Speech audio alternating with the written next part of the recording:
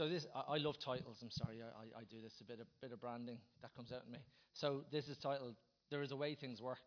And as I was going through the Psalms and all the scripture that God was leading me through for this one, I just got a sense of, there's a way things work, in the kingdom, right? And we're going to touch on one of those this morning. So, but before we start, what is God really after, right? So let's just take a little check of what he's after. And let's have a think of what story we've fallen into, right? Every great story starts with once upon a time. What is the story? And us as Dubliners or wherever you're from, as Irish people, what is the story? One of the most best questions you could probably ask. What is the story? So first, the story that we're in is one of a rescue, right? You're in the middle of a story if you don't believe that or not. But what the enemy tries to do is take us out of that story. The story is man fell. But before man was created and man fell, there was an enemy. In the heavenlies, Satan, in all his thought, all his glory he thought could overthrow God. And a third of the angels, right, knocked out of heaven. And that was before even we were created, etc. And then the story goes on. God created us, and then the fall, and then the Trinity got together well before then, right? So obviously, you can imagine the timelines, but and said, look, we're going to do a rescue. We want them back. We're not going to leave them in a fallen world. We're going to put a plan together to rescue the hearts of men and women. So where do we stand in that story? We stand after the rescue. Right, as in Jesus came, dismantled the principalities and powers, dismantled our sin, and now we find ourselves on that side waiting for his return, right? I'm very close to that return. If the early Christians thought he was coming back soon, can you imagine how close we actually are? So that's where we land in the story, and I just thought it was really important to take stock of that before we went into the way things work, right? It's a really good position to have in your mind. So, what is God really after? Well, he's after intimacy and restoration. If you read in Isaiah, two things. It says, I'm going to set the captives free. And sometimes we just forget, we leave it at that. But the next part is, I'm going to bind up the brokenhearted. I'm going to restore. And this is the part of our lives. And it's funny that all the songs even this morning mentioned restoration. And there's a way things work. We have to step into that restoration. It's not going to just happen. We got to get in there, right? It's active. It's not passive, right? If you look at scriptures, Philippians 1:6, it says, "I'm going to finish the job I started," and I take great solace in that. I love that because it's like, yeah, you've started, but I'm not going to be the same. If I engage with you, Jesus, if I take an active part in this relationship, I'm not going to be the same Bernard next year. It's going to be different. You're going to complete and bring to completion by the end of time. Another thing, what God is after, if you read John 17, you'll see a really big glimpse of what Jesus is after. He said, he prays for the disciples, and then he goes on to pray for us. Lord, Father, I pray for the guys who come after these, who've listened to this message, and I want them to be one with us. I want now, not to hyper dwell on it, but think of that. Just think of that intimacy. He's not just saying it for the good of our health. He is, of course, but it goes beyond that. That's the intimacy that he's drawing us into. Look at Revelation and in John as well. Jesus says in Revelation, I knock. And I'll come in and dwell with you. I'll come in and eat with you. I'll come in. How intimate is that? What's the first thing after Jesus when he raised from the dead? He saw the lads on the boat. He had breakfast with them. How intimate is that? Like, he had breakfast made. Oh, amazing, right? What a friend. But that's the intimacy of that. Here, come and eat with me. Be friends. One thing that hit me when I was reading some of this stuff, we're the only friends Jesus has on this earth. When you think about it, when you come into the kingdom, you become his friend, his ally, his closest thing on earth. that he has to disciples. So, let's read Psalm 7. Mal, if you can lash it up there. Sorry, it's a bit small. Binoculars were not available this morning, so you can read it, right? So I'll read it out anyway. So Psalm 7, this is from the HCSB version, not the HBC, the bank. So Yahweh, my God, I seek refuge in you. Save me from all my pursuers and rescue me, or they will tear me like a lion, ripping me apart with no one to rescue me. Yahweh, my God, if I have done this, if there is injustice in my hands, if I have done harm to one at peace with me, and have plundered my adversary without cause, may an enemy pursue and overtake me. May he trample me to the ground and leave my honor in the dust. Rise up, Lord, in your anger. Lift yourself up against the fury of my adversaries. Awake for me. You have ordained a judgment. Let the assembly of peoples gather around you. Take your seat on high over it. Let the assembly of peoples... The Lord judges the peoples. Vindicate me, Lord, according to my righteousness and my integrity. Let the evil of the wicked come to an end, but establish the righteous. The one who examines the thoughts and emotions is a righteous God. My shield is with you, Lord, who saves the upright in heart. God is a righteous judge and a God shows his wrath every day. A God who shows his wrath every day. If anyone does not repent, God will sharpen his sword. He has strung his bow and made it ready. He has prepared his deadly weapons. He tips his arrows with fire. See, the wicked one is pregnant with evil, conceives trouble and gives birth to deceit. He dug a pit and hollowed it out, but fell into the hole that he had made. His troubles come back on his own head, and his violence falls on the top of his head. I will thank the Lord for his righteousness. I will sing about the name of Yahweh the Most High. So it's pretty wordy, but worth going through, right? And I was hoping, just so you know, Mal, if we can go to the next one, please. So I broke this down into parts, just as I was learning. And don't worry, there won't be more slides like this, loads of words and stuff. Trust me. Seeking refuge, your first place, turn to God. Again, there's a way things work, seeking him first. And then the next part, brilliant, humility and surrender. Lord, I surrender. And then it goes on to, God is an intimate ally. God is a judge. I found my heart going up and going, brilliant, amazing. God is a judge. And then glorify and rest in his righteousness. Happy days, brilliant.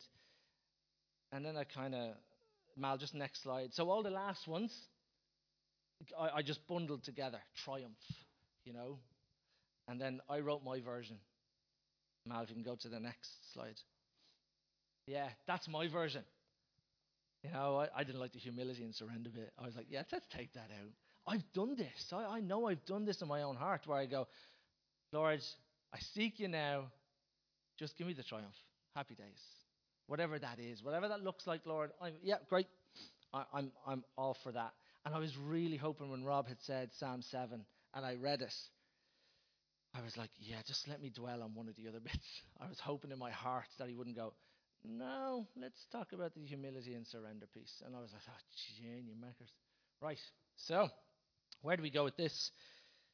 Today's sermon is about humility and surrender. There is a way things work. You cannot get to triumph until you come under surrender, under God. There's two pieces of scripture here that really hit home for me when I was reading this around humility, surrender.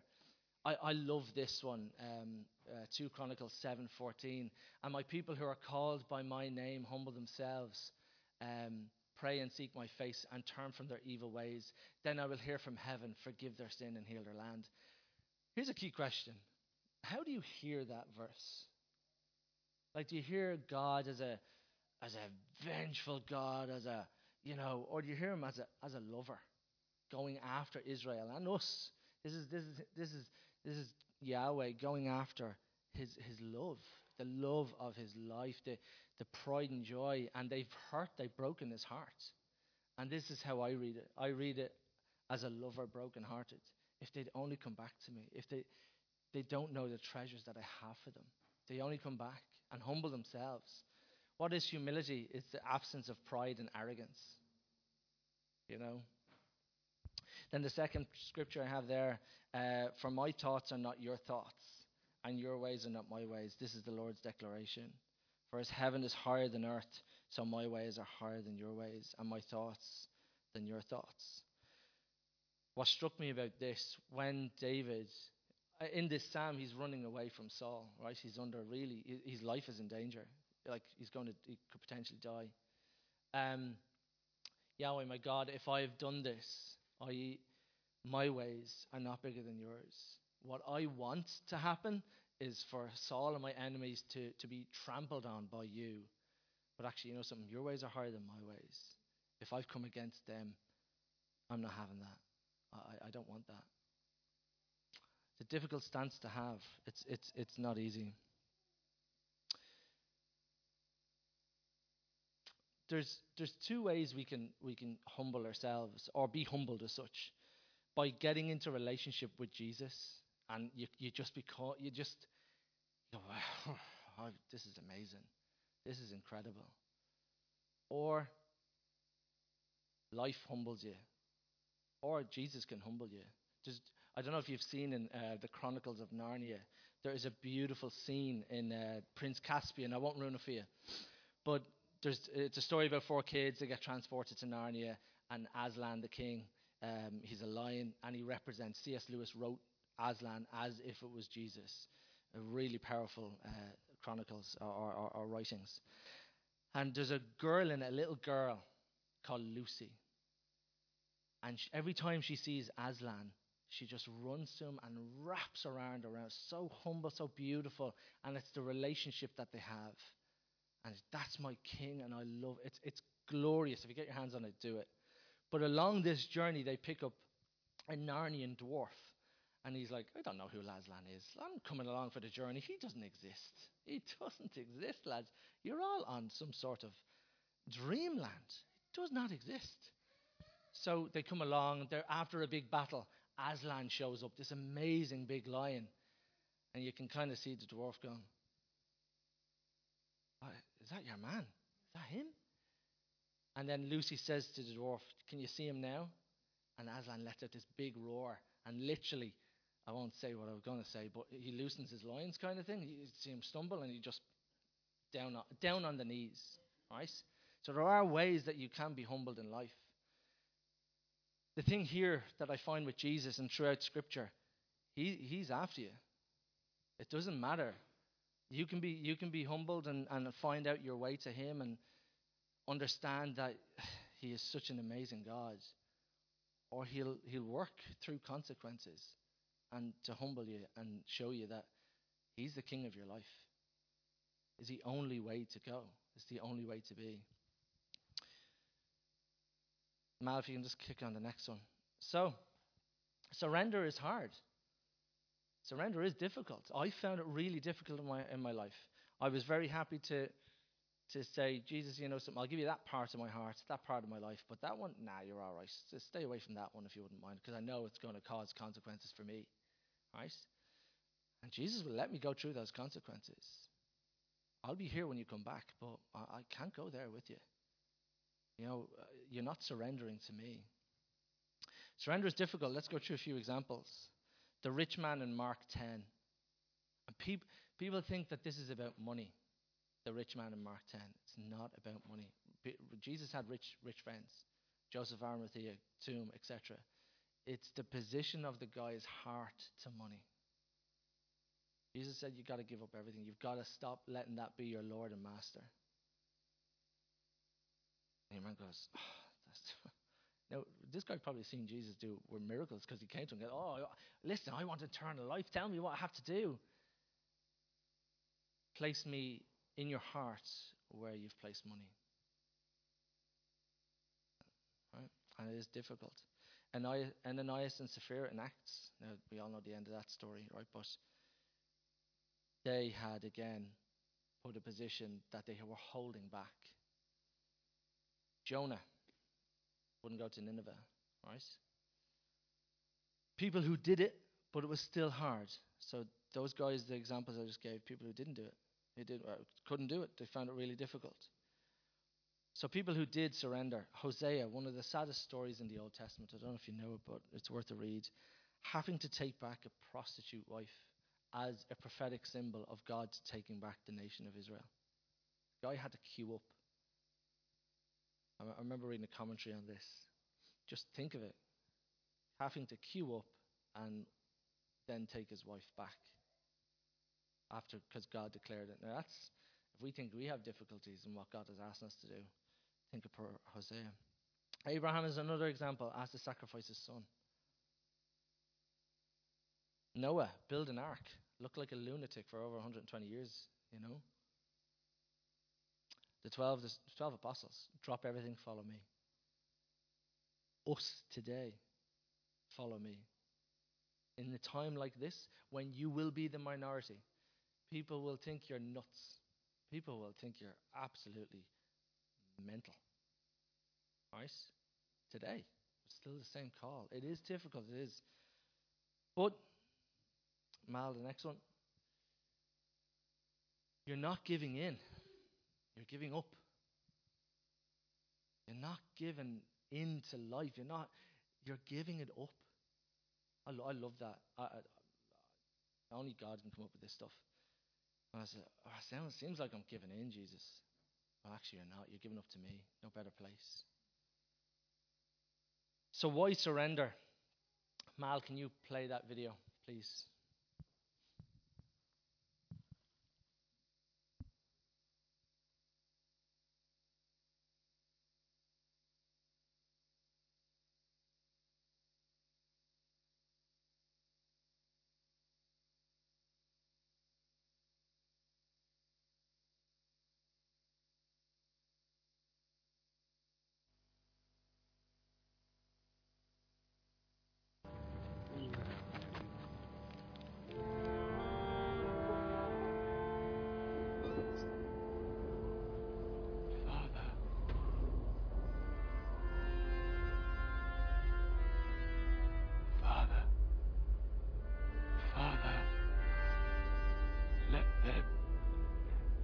Be some other way.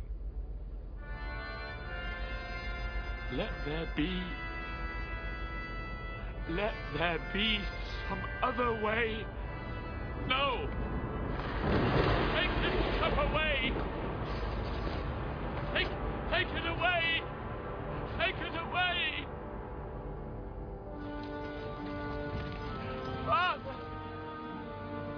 Father, dear Father, listen to me. Listen. If there is another way, a way out, go, run. There's still time. Run for it. Come on, run. No, not my will. It's not my will. It's your will. It's your will, Father. Your will be done. Your will. Father. Mal, you can pause Father. it there. Click on to the next slide. So why surrender? Because he did. This one, I was kind of hoping that I'd have to skip this part, right? Because it kind of catches you. Kind of gets you deep. Like he took our cup and he drank fairly deep. He drank it all down for us, and he surrendered everything. He had people. I've heard different sermons about the Garden of Gethsemane, and they're short parts in the Gospels, and you can easily just jump over them. And there was a bit of artistic license in that video, right? But the anguish, right? There was a point, and if you ever thought or questioned Jesus' humanity, just look at that video. He left nothing of himself so that you and I could be reconciled with the Father. He surrendered everything. He took on the wrath of God and laid it on himself. The wrath that was deserved by me and you. The scripture in Isaiah says it pleased God to crush him. Okay, cool. So here we come to the next slide, Mal, please. You cannot triumph over anything unless you surrender to Jesus. I had difficulty writing that. I'm being honest with you. I had difficulty going, is this true? And Absolutely. As I read the scriptures, I'm going to try and bring this to life a little bit. C.S. Lewis wrote in one of his books. It's from The Silver Chair, again, Narnia, right? But it's about, again, two kids go into Narnia. One of them is Jill. She is absolutely parching. She's never been in Narnia. She's parching. She's beside a stream, and she meets this massive lion. And this is how it plays out. "Are you not thirsty?" said the lion. "I'm dying of thirst," said Jill. "Then drink," said the lion. "May I? Could I? Would you mind going away while I do?" said Jill. The lion answered only with a look and a low growl. And as Jill gazed at its motionless bulk, she realized that she might as well have asked the whole mountain to move aside for her convenience. The delicious rippling noise of the stream was driving her nearly frantic. "Will you promise not to do anything to me if I do come?" said Jill. "I make no promises," said the lion. Jill was so thirsty that without noticing it, she had actually creeped further and closer to the stream. "Do you eat girls?" she said. "I've swallowed up girls, boys, men, women, kings and emperors, cities and realms," said the lion.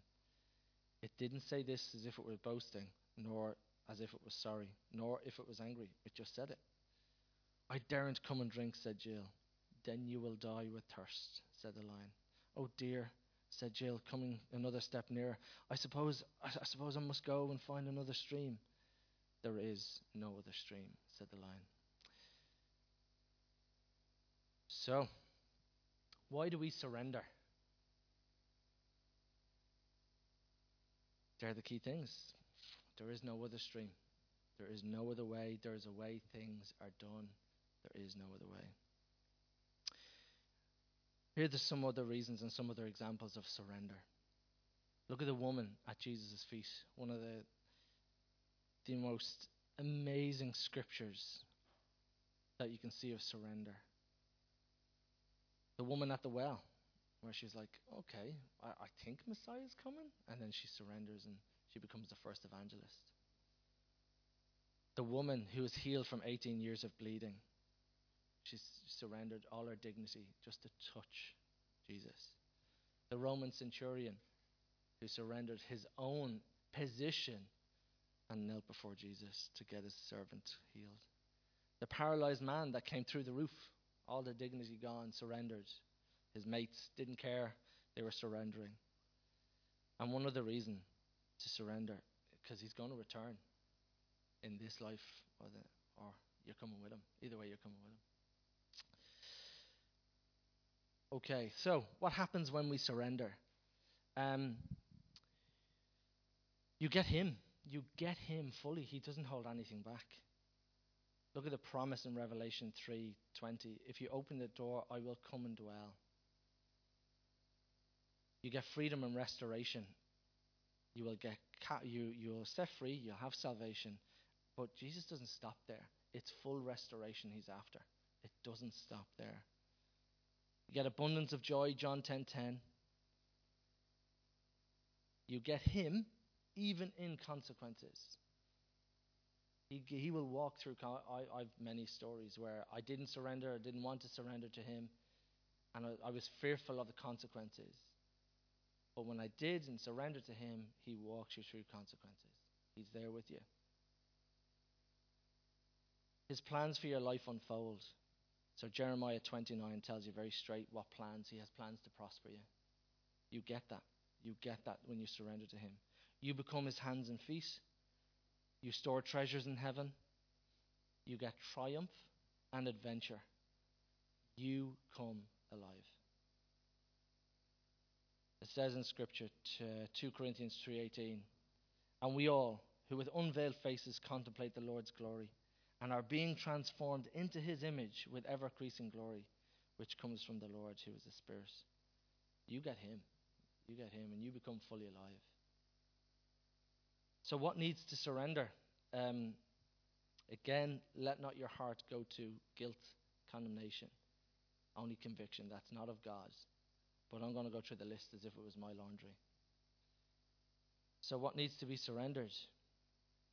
Behaviors, finances, I'll give you my story. That was one of the places that Jesus, you're not going near my finances. They're mine. I was frightened, and this is just how the enemy works. From all the religiosity nonsense that I grew up with, I was fearful that if I let go of my finances to Jesus, that I would become poor. That is mental. So once I got rid of that, He has blessed me in so many different ways. It's unbelievable. Your time needs to surrender. And again, I'm pointing fingers here. There's a big finger. TV, Facebook. People. Noel touched on this a couple of weeks ago. People. You may have to surrender people to God. Your family. They're not impacting on your life as the way they should. Idols. And again, there's plenty of them around. Passivity. This was a big one for me. Passivity was huge. I remember being at a seminar and 400 men around you, all glorifying the Lord. Me, a beautiful song, hands in my pockets. Right? You know, where are you going with that? I was like, look at these idiots throwing their hands up, crying, and and I was like, I'd like a bit of that. I stepped out. Thank God Jesus did a bit of work in me. And that same song, it was like, that came on, I think it was that day or the next day. It was like I was in a musical, the way I came out. Right? Honestly, it was like, ta-da, yes, right? Because what he showed, he didn't go through passivity. Go back to that Gethsemane and ask Jesus for that new look of what he went through. It wasn't passive. If you cry at Braveheart, you need a new revelation of Jesus in the garden and going to the cross. Right? Beliefs. Some beliefs that maybe need to check, that we need to surrender. Self, ego. It's funny, we were talking in the car earlier on today, and here I am up teaching. And, we giggled because Hannah's nappy needs to be changed. And I was like, there's only God could do this. Humble you. Yeah, go change a crappy nappy. Right? That's the beauty about it. So ego has to go out the window with Jesus. It's such a relief. Because your baggage of your ego, what the world is trying to tell you should or shouldn't be. Always being right. Fear of others. Not stepping out in faith. Your future. Timidity. Not trusting Him. So fearing, and we touched on it in the song, so it's one of the songs. We fear something that the Lord has never let happen to us. Because the enemy gets in and says, oh, that could happen. No. Not going to happen. My God has something amazing for me. His plans, I come alive in His plans. And this is a key one. I don't know why through the putting this together, why this was so important. But false piety and humility. And I'm going to explain my version of this and what this was. Many a time I would come to the cross and say, oh, Jesus, no. Your sacrifice isn't big enough for my sin. And I thought that was being humble. That's actually not being humble. That's false piety and it's religious. Because if we're saying that no, Jesus, my sin is too big, he will say back, what is the cross shouting back at you? Is it shouting condemnation? And that I'm not big enough for you? So that was my journey. One time I was praying and I said, Lord, I clearly need a new version of the cross than what I was taught. I need a new version. And as I was praying and going through it, in my mind's eye, I was led to a hill, a man on the cross, angels all around, right, just bowing to the cross, just they're ready to slaughter all the other people around. Like, can you imagine what was going on in the heavenlies when Jesus was being crucified? So I walked by the angels, walked up, the ground raised, and there I am face to face. And he says, this is for you. I go, okay, great. What are you going to do with your sin? You have to give over your sin here. You have to. And I remember the vision, it was only from God, because I used to carry 100 bags home from shopping. And I had my sin. I was like, Jesus, I don't want to put it up. I don't want to put it on you. And he goes, there's no other way. There's no other way. For you to be free, you've got to put those shopping bags on me. It's like, oh man. That was awesome. It was just so, it was humbling. There was no piety. My piety had got ripped away from me. The religiousness was ripped away. And all I was left with was love for somebody that set me free. There was nothing I could do. I just humbled down at his cross. Nothing else I can do. I'll just give it to you because you are the only way. There's nothing else I can do. There's no penance. None of that religious nonsense. You are the only way I will be saved, and you're the king. That's it. So if through all of that you feel, or in your heart you felt you're not worthy, there's a difference in the word worthy and deserving, right? Religious people will say you're not worthy. I had a conversation when I was first on my journey as a teenager. I had a conversation with a Jehovah's Witness. We have a family member who's a Jehovah's Witness. And I was going through my stuff. And I remember talking to him and I said, I feel I am so unworthy of that gift. Now the response was theologically correct. No one's worthy. That's where their gospel stops. But Jesus doesn't stop there. Jesus says, your sin makes you undeserving. But I've made you, and I've died. You can't tell me that you're not worthy when I died on the cross. You cannot say that. The cross doesn't shout that. The cross shouts, you're precious to me. Your sin made it that there's a gap. There's a sin in your life that needs to be dealt with because you can't be reconciled to the Father. But you cannot say to Jesus dying on the cross, I'm not worthy. Because then it diminishes his sacrifice. Then what did he die for? So there's a real big difference in religious speech around worthiness or worthy and deserving. We don't deserve his amazing gift. We've sinned. We've broken his heart so many times. But Jesus says, I've done away with that. You are worthy. We've made the ultimate sacrifice because you are precious. There's no one else in this world that ever have or ever will have your DNA, for example. You are worthy. I died for you. So, we're nearly to the end, and then we're going to go into a bit of worship.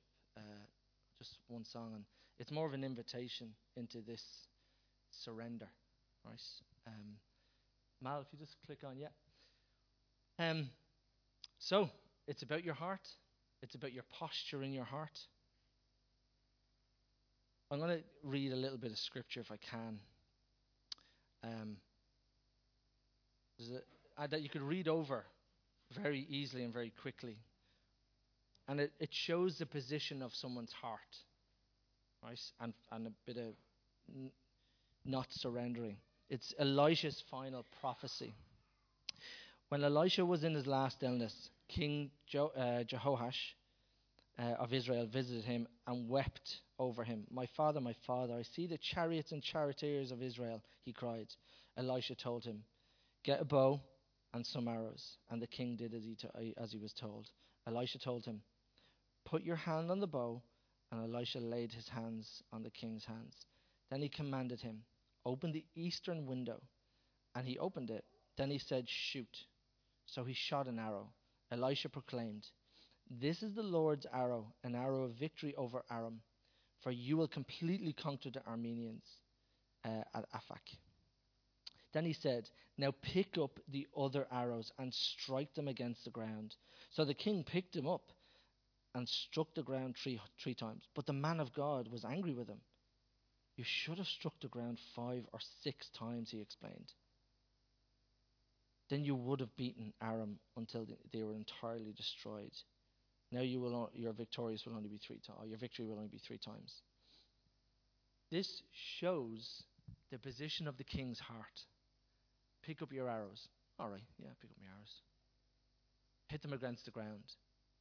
How is the position of your heart? How serious are you to step out into God's favor or God's plans for you? Now, I'm going to hold my hand up. Many times I've only banged my arrows 3 times. Many times I haven't even banged the arrows at all. Many times I've stood here going, yeah, I don't feel comfortable raising my hands or shouting out or. And this hit me like an arrow, like a brick. Going, Lord, show me and give me another opportunity to bang my arrows. I don't want to be passive. You banged your arrows 1,000,000 times for me. You didn't stop at 3. You didn't stop. And I don't know what that means for you, but for me, it means, personally for me, it means when I'm here and when the fear comes over me, I'm not raising my hands or not being active or being too passive in how I praise God or how I worship. In my life, it means how much do I give? How further do I step out in faith when the world tells you, that's enough, that's enough. Lord, I want to be a person who bangs my arrows a lot. I'll tell you a story, and I don't know why I tell you this, but I'll tell you anyway.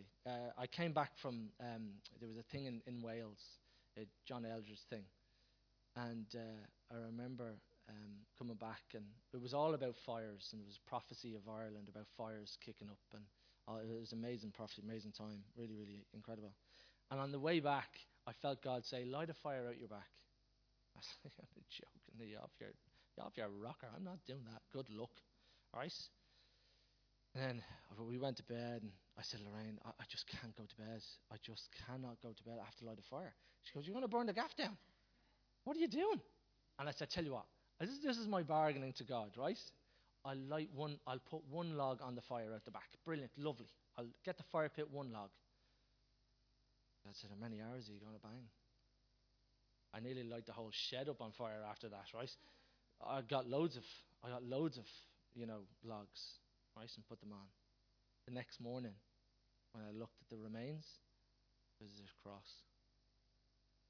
And that's not me. Look past it. That's not Bernard. Look past Bernard, because I wasn't going to do it.